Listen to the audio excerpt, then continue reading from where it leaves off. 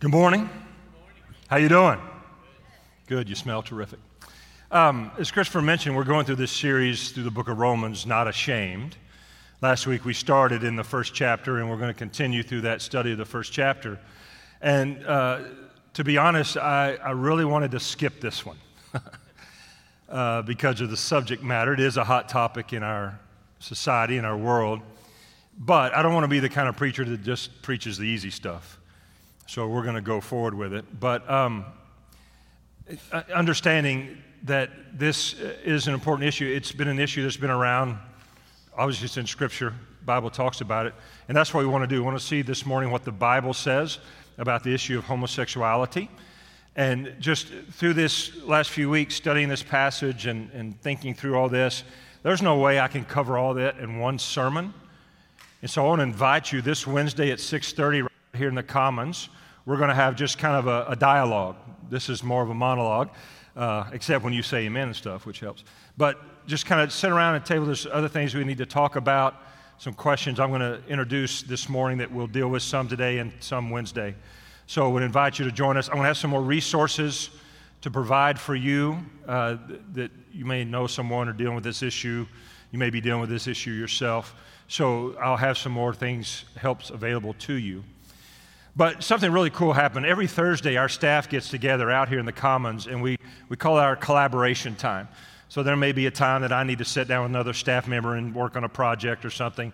So that just kind of enables that to happen. And this Thursday, I just said, hey, I'm talking on this subject. I would love to get some input from you guys. And I got to tell you, we have one of the best staff in all the world. I've worked with several great staff. This is the greatest I've ever been with. And so it was really cool just to sit around and collaborate here, their experiences, their take, just some of the things that they're aware of. And it was super helpful to me just kind of think through some of the different angles of this subject. And so that was really great. So I want to kind of do that again a little bit Wednesday with other folks to come into the room and deal with some of these issues. So I want to make a differentiation for just a minute, because there are two terms we're going to kind of focus on today out of Scripture. And one is same-sex attraction. It's a very popular term in our world today. The other one is homosexuality. Okay, I know we can debate the meanings of these words, but for this sermon, same-sex attraction is really referring to people who are, as it says, attracted to the same sex but have not followed through. Tempted in that area but not given in to that temptation. And I hope you all know that temptation is not sin. We're all tempted in some way. Jesus was tempted there in the wilderness but didn't give in, and we know that he is sinless. So temptation is not sin. All of us are tempted by something. It may not be this issue of homosexuality, but we're tempted by something. And so sin occurs when we give in to that. Scripture is very clear. So same-sex attraction versus homosexuality. When I use that term, I'm talking about the practice of homosexuality. Okay? So I hope that makes it clear. That's the word that the Bible refers to many times. In fact, I just would wonder, how many of you would say, I personally know someone who has identified themselves as gay, lesbian, homosexual? How many would just raise your hand and say, I know? Okay, that's just about everybody. In fact, I would almost compare it to if I asked how many of you know someone who's been divorced. It's kind of that same, it's a very high number. So it is an important topic that we deal with. The Bible does deal with it. Our society deals with it, and our church needs to deal with it. So that's where we're going to talk about it today. And just to say this from a personal standpoint, I don't intend to offend anyone. That's not my goal today, but I know some will be offended. But I hope you know that the Bible does offend. Jesus offends. Jesus is known as the stone that many will stumble over. And the reason Jesus, God, the Word is offensive is because we're all sinners. And he confronts us at the point of our sin because God knows how destructive sin is. So it's out of love that he does that, but that messes us up because he's dealing with us, right? So my intent personally is not to offend, but I know that many will be offended because of the gospel. Because the gospel does offend. But it doesn't offend because there's no hope. It doesn't offend because there's no answer. It doesn't offend because there's no forgiveness. And that's the good news of the gospel, because we're all sinners. Another argument, even in dealing with this issue, is, well, sin is sin. Why are you singling out homosexuality? There's a whole list that Paul goes through in this passage. And that's a great question. And the reason kind of centering on this one is because it is so highly accepted in our society. Paul mentions adultery, and I think even in the non-believing community, adultery is frowned upon. I think even in the homosexual community, adultery is frowned upon. So that's kind of a universal acceptance. It's not right to cheat on your spouse, but in our world has accepted it's okay to sleep with someone of the same sex.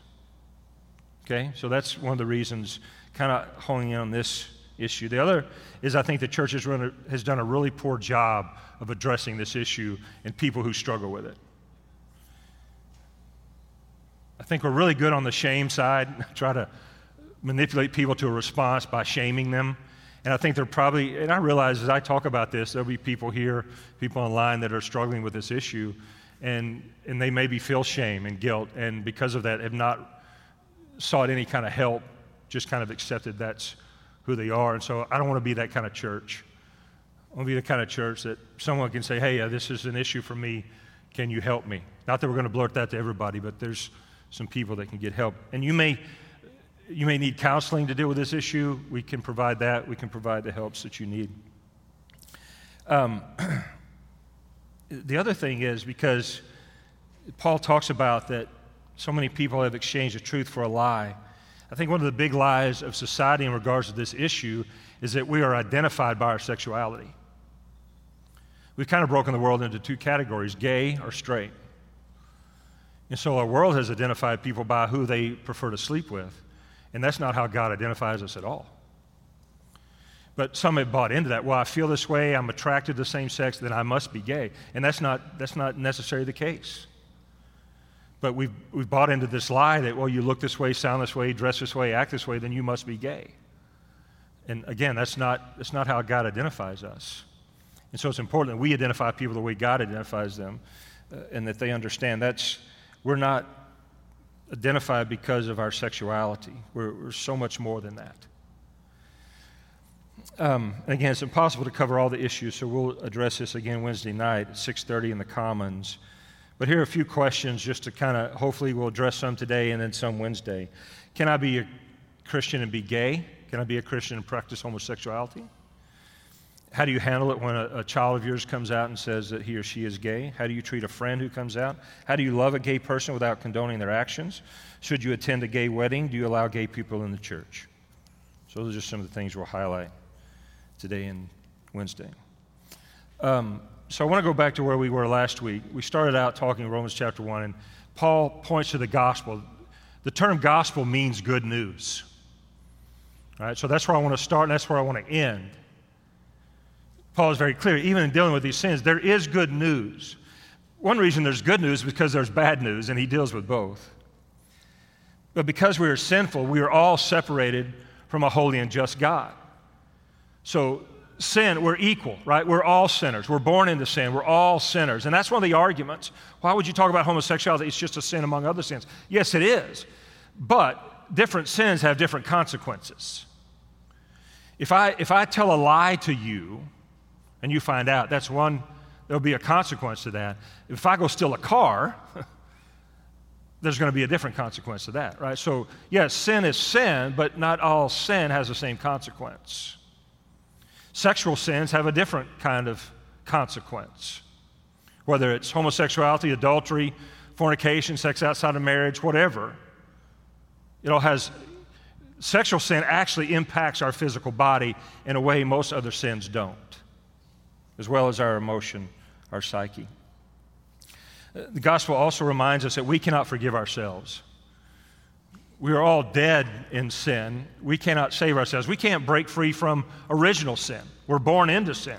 There's nothing you and I can do to remove ourselves or forgive ourselves. Only God can do that. And thank God that He chose to do it, to give us forgiveness. And homosexuality is not the unforgivable sin. The only sin that cannot be forgiven is rejection of Jesus, is rejection of the gospel. All other sins can be forgiven. We can be rescued. We can be redeemed from all of them. And as Paul pointed out last week in our passage, that God is indignant towards sin, all sin. He hates all sin. And hate is not strong enough to show God's attitude towards sin, because he knows that sin has one purpose: it is to destroy. Don't be fooled into thinking your sin is not trying to destroy you. It is. It's very clear. That's its purpose. So God's reaction to our sin is not anger. It is the right reaction from a holy God. It is right that he responds this way. It is necessary. And as Paul said, God is pouring out his wrath now. He was doing it when Paul wrote this letter. He's doing it in our world now. God is pouring out his wrath now. He's pouring out his judgment on the world today. But we know that there is a judgment day coming. And God will separate the righteous from the unrighteous, the believers from the non-believers. But that's not something we're waiting for completely. We're experiencing wrath now, and Paul unfolds that some of these things in our culture are the response, it's God's judgment on the earth because of sin, because of our sin. But here's the good news, that God initiates salvation. Not only does he initiate it, but he carries it out through his power, which is known as the gospel. So he initiates it, and then he continues to carry it out. So the gospel really is God telling of his love for wayward, sinful people. That's why it's such good news. And again, it's such good news because there is some really bad news. And this is where Paul picks up Romans chapter 1, verse 24. Therefore, God gave them over in their sinful desires of their hearts to sexual impurity for the degrading of their bodies with one another.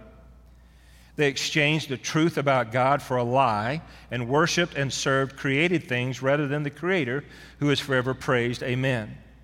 Because of this, God gave them over to shameful lusts. Even their women exchanged natural sexual relations for unnatural ones. In the same way, the men also abandoned natural relations with women and were inflamed with lust for one another. Men committed shameful acts with other men and received in themselves the due penalty for their error. Furthermore, just as they did not think it worthwhile to retain the knowledge of God, so God gave them over to a depraved mind so that they do what ought not to be done. So Paul makes it very clear, because humans have chosen to disobey God, not to consider the knowledge of God, God's punishment was to give them over to their sinful desires. So God disciplines in two ways: what he does and what he doesn't do. So the people that Paul is talking about, God chose not to bail them out, not to intervene. He allowed them to suffer the consequences of their actions, which is what we read in the next few verses. You realize sin always has a consequence. Even as a Christian, when I sin, it has a consequence. Now, God has removed the power of sin in my life. I'm not a slave to it anymore. I don't have to do it. But I still will suffer the consequences. It's not a get-out-of-jail-free card from God, if you've ever played Monopoly. So he's not saying, hey, you become one of my children, you sin all you want, you're never going to have to suffer from it. No, sin always leads to suffering. Now, I know that I will spend eternity in heaven with God because I've accepted Jesus Christ as my Lord and my Savior, but it doesn't mean I'm exempt and free to sin now. Because God, as a loving Father, will always punish me, just as you, as a loving parent, will punish your child when they disobey. God punishes us, sometimes by what he does or sometimes by what he doesn't do. So all that was really needed in this experience was for God just to leave them to their own depravity, where their sins were leading. So just let me capsulize what we're going to look at these next few verses. God's view of homosexuality. First of all, it is unnatural. Second of all, it goes against God's design for us physically, his design for us in marriage, his design for us as a human race. God has given us something better. God doesn't call something sin unless he's provided something better. So this is where we exchange the truth for a lie, thinking our way, the world's way, is better than what God says. That's the root of all sin, isn't it? God has provided these truths for us, but we say, well, I'm not going to accept your truth. I want to accept my truth because my way is better, and our way always leads to destruction and death. God's way is the only right way. And it also shows the depth of human depravity, how far we have sunk in our sin. So let's look at the first topic. First of all, it's unnatural. And that's the argument, right? I was born this way. We've heard that argument for the homosexual community, those who practice, I was born this way. Look at Genesis 1:27. Genesis 1:27 makes it very clear that God did not create people as homosexuals. So God created mankind in his own image. In the image of God, he created them, male and female, he created them. Now, I'm not getting into gender issues, transgender, and all that today, but this passage speaks very clearly. God's original creation, his perfect creation, was to create us male and female. God also gave us the wonderful gift of sex. Now, there are two categories of people. There are those that God intended to be marriage in a heterosexual relationship, and those that are to be single and abstain from sex their whole life. Okay, so we can categorize people in that way. God has brought people together as husband and wife in a heterosexual relationship as designed here in the garden, or he's called some to be single for life and not to have sex. Just because you're single doesn't mean you can have sex outside of marriage and that's exempt, right? So even the idea of sex, which is a gift that God has given us, has two purposes, pleasure and procreation. And you can't separate those out. You can't separate one out from the other. That's the purpose of why God, the Bible says that man shall leave his father and mother, the two shall cleave as one, right? The two shall become one flesh. That shows the difference in our design as male and female, but we become one through the sexual relationship in marriage. One aspect of that, emotionally, physically, all that, spiritually. Okay? So that is by design.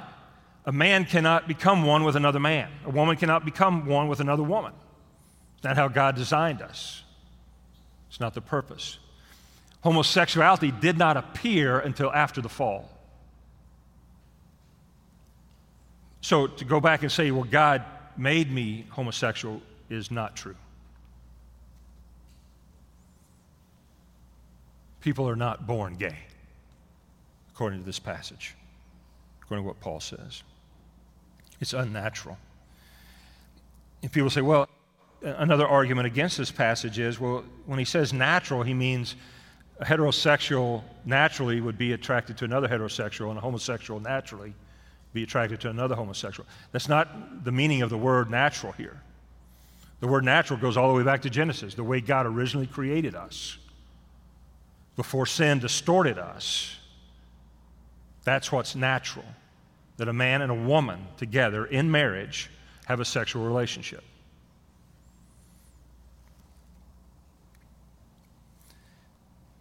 So bottom line, it is a choice.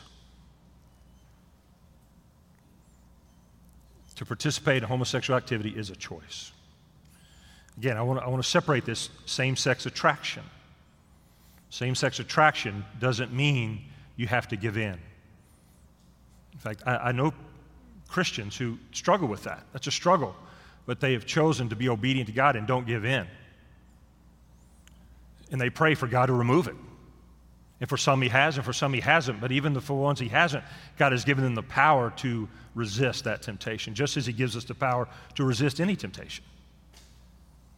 Total dependence upon God. But Paul says here that homosexuality is a sign of God's judgment.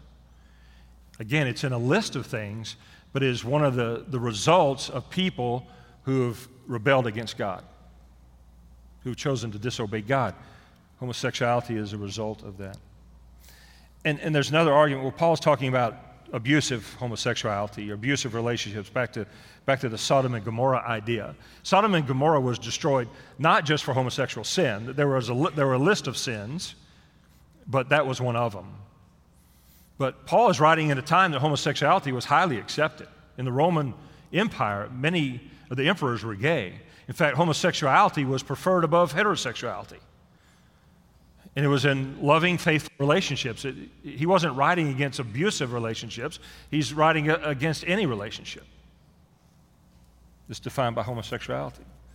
Again, he says, because they've exchanged the truth for lies, and that's the root of all sin.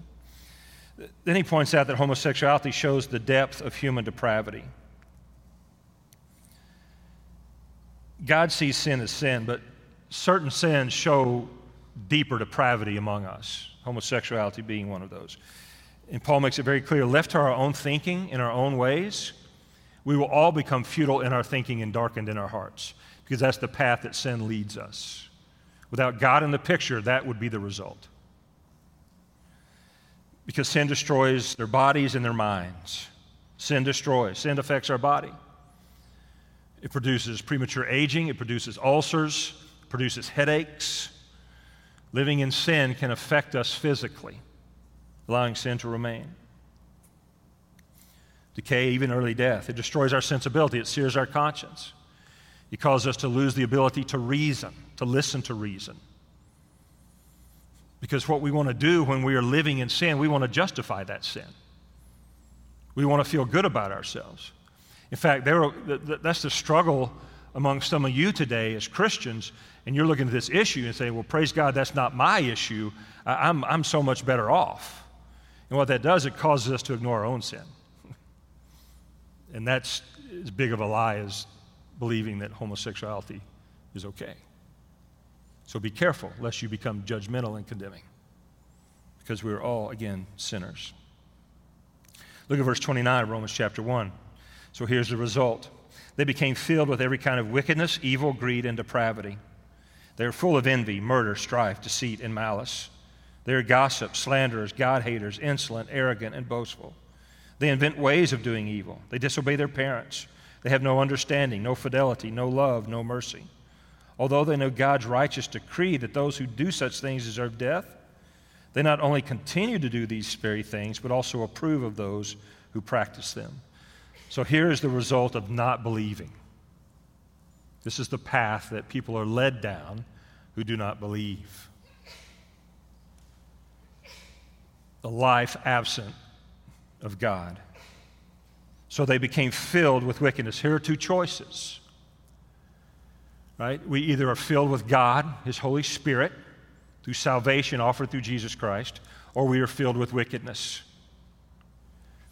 And you may say, hey, I know a lot of nice gay people. They're really nice. They're very helpful. And that's not what he's saying here, that it makes everybody mean. But again, you can't deny God but be filled with the goodness of God. It doesn't work that way. Again, homosexuality was only one of the sins committed when these people were left to their own morality. As Paul writes this, again, homosexuality was accepted, condoned, and protected. And then he says something very startling. Approving of wickedness is as bad as committing the wickedness. There's a very popular word in our society today, tolerance. There's a tolerant movement. You'll hear that a lot in different groups, even coming against the church. And what's interesting and ironic in some sense is those who are tolerant, the only thing they are intolerant towards is intolerant people. They will not tolerate those who are intolerant, yet they say they are tolerant.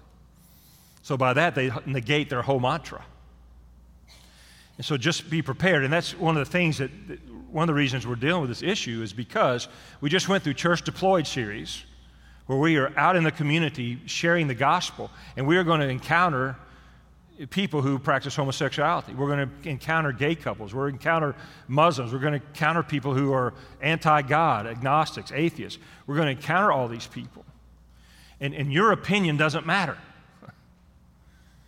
Your opinion can't save these people who are far from God. But we need to be prepared to know how God sees this so that we might love them and have compassion for them, because we understand that they are living a lie that will lead to ultimate judgment and separation from God. That has to be our motivation. So this idea of no, we don't tolerate sin because God doesn't tolerate sin. That's why we speak out against it. Again, not the people. Jesus died to save the people because God hates the sin.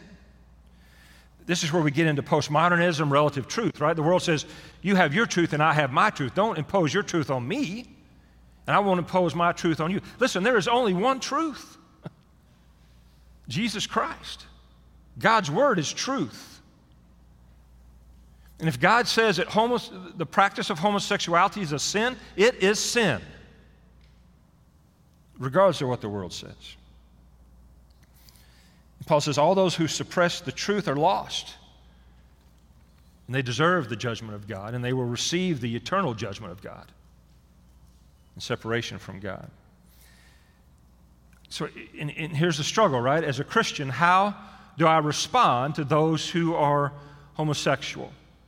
And that, how do I show love, express love to them without condoning their sin? How do I condemn their sin without condemning them? And I get that. That's a fine line. But we are called to condemn sin. We are called. Well, don't judge lest you be judged. That's not talking about sin.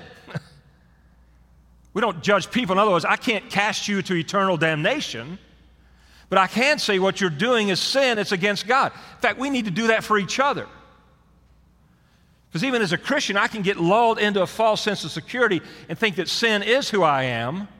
Well, I've struggled with this for 20 years, so it must just be a part of me. Surely God excuses that. To say, no, He doesn't. Sin is eating you alive. It is a cancer on your soul. So, but condemning sin is not hate speech.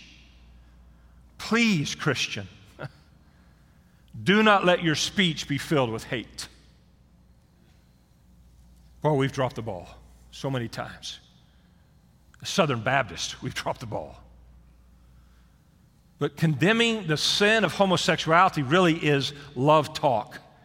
It has to be out of motivation for love.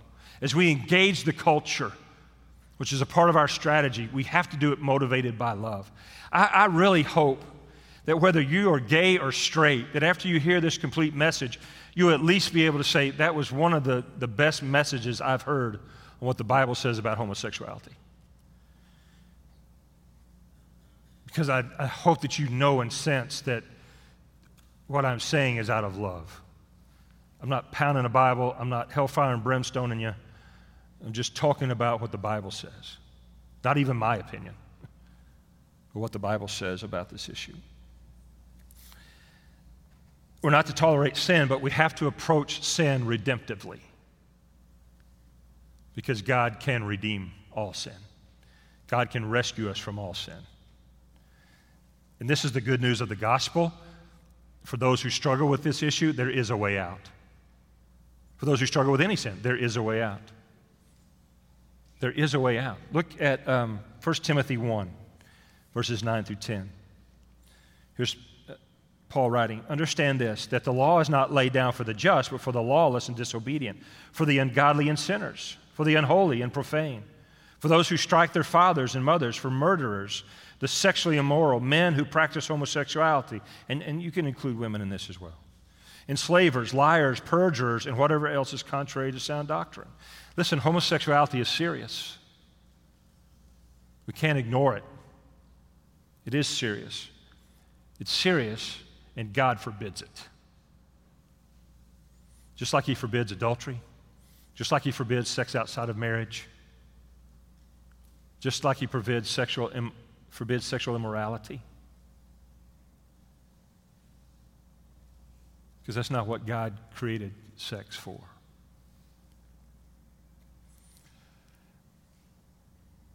It's hard to hear.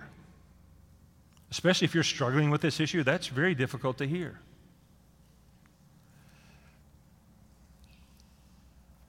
And so many times people are left with the question, well, if I have these feelings, does that mean I'm not a Christian? If I struggle with this issue, does that mean God doesn't love me? No. No. It doesn't mean that at all. Again, it's not how God identifies you. God identifies you different. He has something better for you. And I hope you understand that. So, I began this message with the hope of the gospel. I want to end this message with the hope of the gospel. Paul writes again in 1 Corinthians chapter 6, verses 9 through 10. Or do you not know that the unrighteous will not inherit the kingdom of God? Do not be deceived. Neither the sexually immoral, nor idolaters, nor adulterers, nor men who practice homosexuality, nor thieves, nor the greedy, nor drunkards, nor revilers, nor swindlers will inherit the kingdom of God. And here's the power part of this verse. And such were some of you. Praise God. And such were some of you. Right here in this passage, Paul reveals to us that you're not born that way. You're not identified that way. You may have been through that. You may have struggled through that, but that is not who you are in Christ Jesus. But you were washed. You were sanctified. You were justified in the name of the Lord Jesus Christ and by the Spirit of our God. There is a way out. You can be transformed. You can be set free from the destruction of sin, any sin. I've shared the book, The Gospel Comes with a House Key, many times with you. That's one of the motivation behind the whole Church Deployed, talking about radical hospitality, reaching those far from God from radical hospitality. The author of that is Rosaria Butterfield. Rosaria Butterfield was a tenured English professor at Syracuse. She was a major leader for the LGBTQ community agenda. Now it's LGBTQ+, right? And so she spoke out. She influenced laws about homosexuality in our society, in our world. She wrote an op-ed against Promise Keepers. You guys remember that movement? I think it's coming back, but where men would gather together for 2 or 3 days of a spiritual retreat. Promise Keepers came to Syracuse. She wrote an op-ed against it, and there was a Presbyterian pastor in town, he and his wife. They read the article, were intrigued by her writing. She's a gifted writer. If you've not read one of her books, you need to. It's awesome. But they were impressed, and so they just simply invited her to dinner. They weren't there to present the other side. It wasn't counterpoint. They weren't there to argue the issue. They weren't there to invite her to church. They didn't even talk about Jesus. They just had her over and got to know her as a person. In her book, she says, I came armed to the teeth. I was ready to fight, but they didn't fight.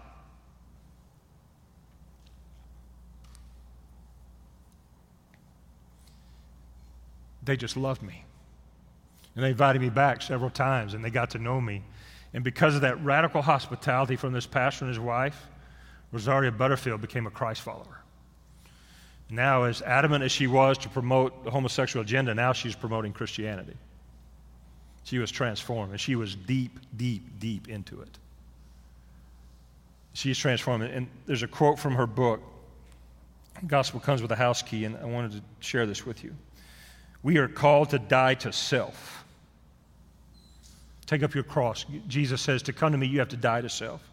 We are called to die to self and our choice sins. Even those who have been our kind company for as long as we can remember. We are called to repent of the indwelling sin that distorts us, the actual sin that distracts us, and the indwelling sin that manipulates us. I love how she puts that. She describes sin in those 3 levels. It distorts us, it distracts us, and it manipulates us. That is the goal of sin. She makes it very clear we have to repent of sin. Every one of us. In order to come to Christ, you have to repent of sin. Turn from sin. It doesn't mean it's not a struggle. It doesn't mean we all don't have our choice sins that trip us up, that temptation that's there in front of us. Again, temptation is not sin. Sin occurs when we give in to temptation, but we all have one, at least one. But we die to that. We resist giving in to that temptation.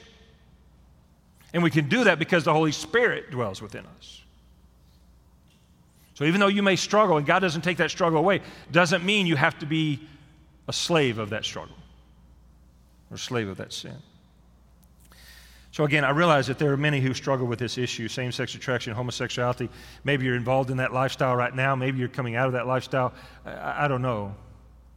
But I want to share just a couple of practical thoughts with you on if you're dealing with this or you know someone who's dealing with it. The first is to same-sex attraction or homosexuality. First, just talk to God about it. He knows already. We can come to God to talk about our sin. He invites us. We don't have to fix it. We don't have to get it right. We don't have to be perfect to come to God. He allows us to come with our sin before Him. Now, He loves us too much to leave us in our sin, but we can bring it to Him. If you struggle with this issue, you are not off limits to God. Please know that. And I would even say, ask God to take it away from you. Or if he doesn't, ask him to continue to strengthen you not to give in. The second thing is think about it the right way. I think that's where so many people get tripped up. We don't think about this the right way. People went through, and so many people have gone through puberty, right? And puberty it's just whacked, right? It's just, man, emotions, hormones, everything's going crazy. It's hard to get a sense of anything. And people maybe go through a same-sex attraction phase. Because they're not taught to think about even that the right way, they lock themselves in and identify themselves by that. And that's not who they are at all. That was a phase that they went through, a struggle that they went through for a time. It doesn't identify who they are. There was a young man in one of my churches that, we stereotype homosexuals, and so he fit the stereotype. He was very artsy, he was very musical, he dressed really well, he spoke with a high voice, he was very effeminate, but he was a heterosexual. But his friends, and some of his friends who were gay, basically convinced him that he was gay. Oh, you got to be gay. You walk gay, you talk gay, you look like you're gay, you sound like you're gay, you've got to be gay. And he really struggled. We worked with him. We got him into counseling. He was really overwhelmed by that. Thinking, well, I must be gay. Everybody thinks I'm gay. I must be gay. No, he wasn't gay at all.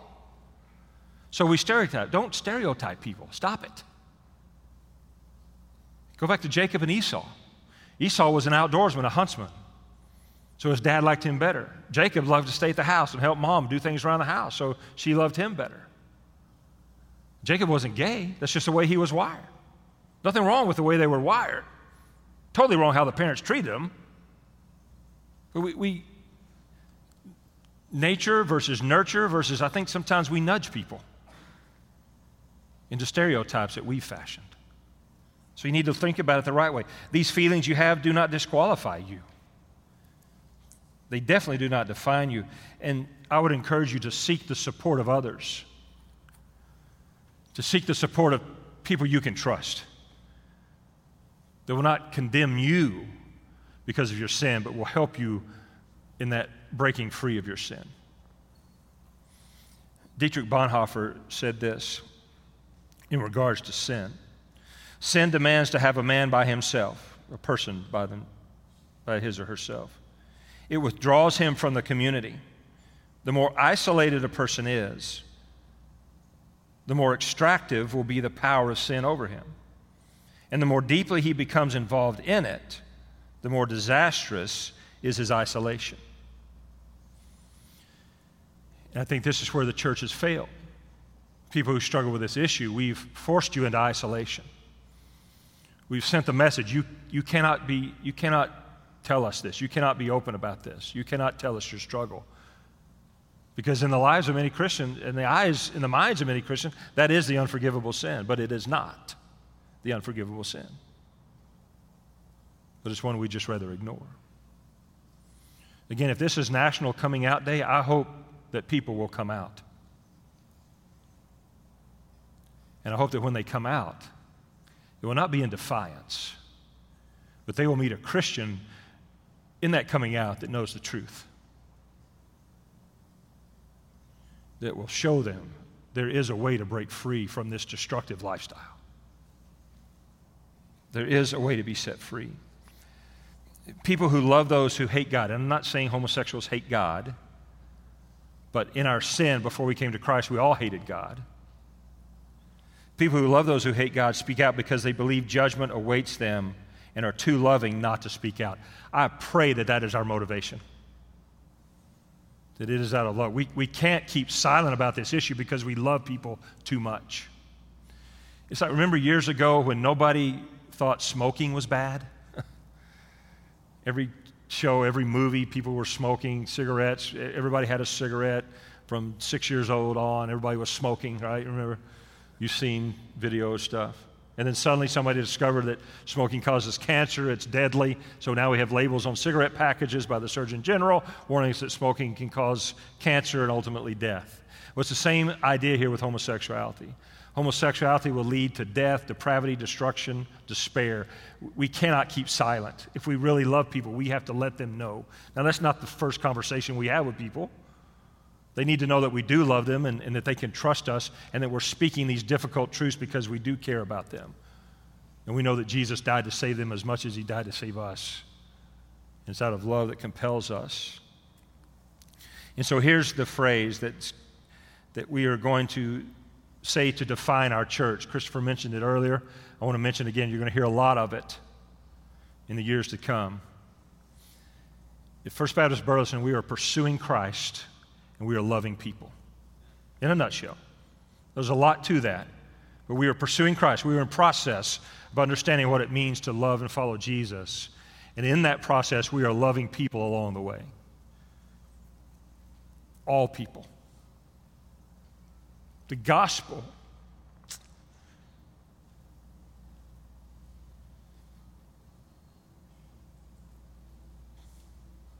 is for all people. No one is exempt from the love and forgiveness of Christ. But so many don't know it. So here's the challenge, because I know this is really easy for us to become very judgmental on this one. Well, that's not me, but man, those poor people. I'm not as bad as them because I don't struggle with that issue. No, but you have your own. So let's start here. In order to be able to love as Jesus loves, let's start by hating our own sin. Can we do that? The Bible tells us to hate what is evil, cling to what is good. Let's just take a look inside this morning. We're not thinking about anybody else. We're thinking about you. You think about you. Do you hate your own sin? Have you learned what it means to hate the sin that you have? Because we all have it. And by hating our sin, it'll help us appreciate God's grace even more. And when we learn to appreciate God's grace and forgiveness, we cannot keep silent about it. Because it is available to everyone. Let's pray.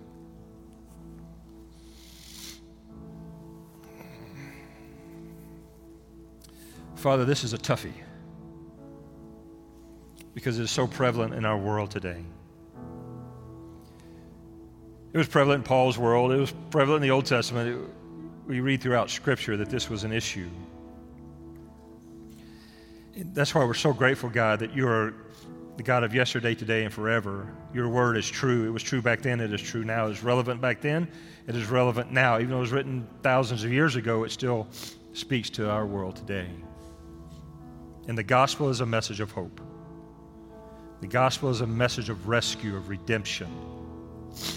Though we all still struggle with sin, yet you do not identify us by our sin. Because of Jesus Christ, we can now be identified as children of God, holy, precious, and righteous. Not because of anything we've done, but because of everything you've done. And Father, help us to love that title, that we are children of the King. And help our words to be immersed in grace, but may we be forthright.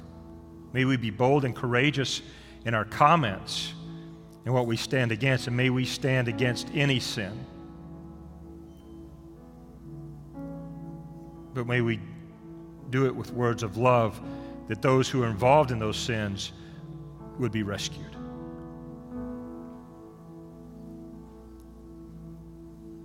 God, we want to engage our culture.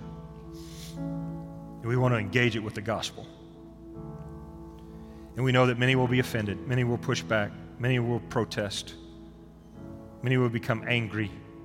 Many will label us, criticize us, pigeonhole us. But don't let any of that stop us, God. But as we pursue Christ, teach us how to love people. And God, I would pray that if there's anyone hearing these messages that's struggling with this issue, that they would reach out to the right people to find hope and healing. If there's anyone listening to these messages that would realize that they've never given their lives to Jesus Christ. They've never claimed Jesus as a leader and forgiver of their lives, never allowed you to forgive them of their sin, never turned from their sin to follow you, that today would be the day. They may have questions, issues, struggles, doubts, but today, God, would you lead thousands to give their life to you today, to begin their journey of faith. And may you use us here at First Baptist Burleson to be a voice of truth, to be a strong and courageous voice, to rescue those who are enslaved to the enemy, who have exchanged the truth for a lie, that they might be set free as we have been set free. Because we believe that freedom is only found in Christ. May we always point people to you, Jesus.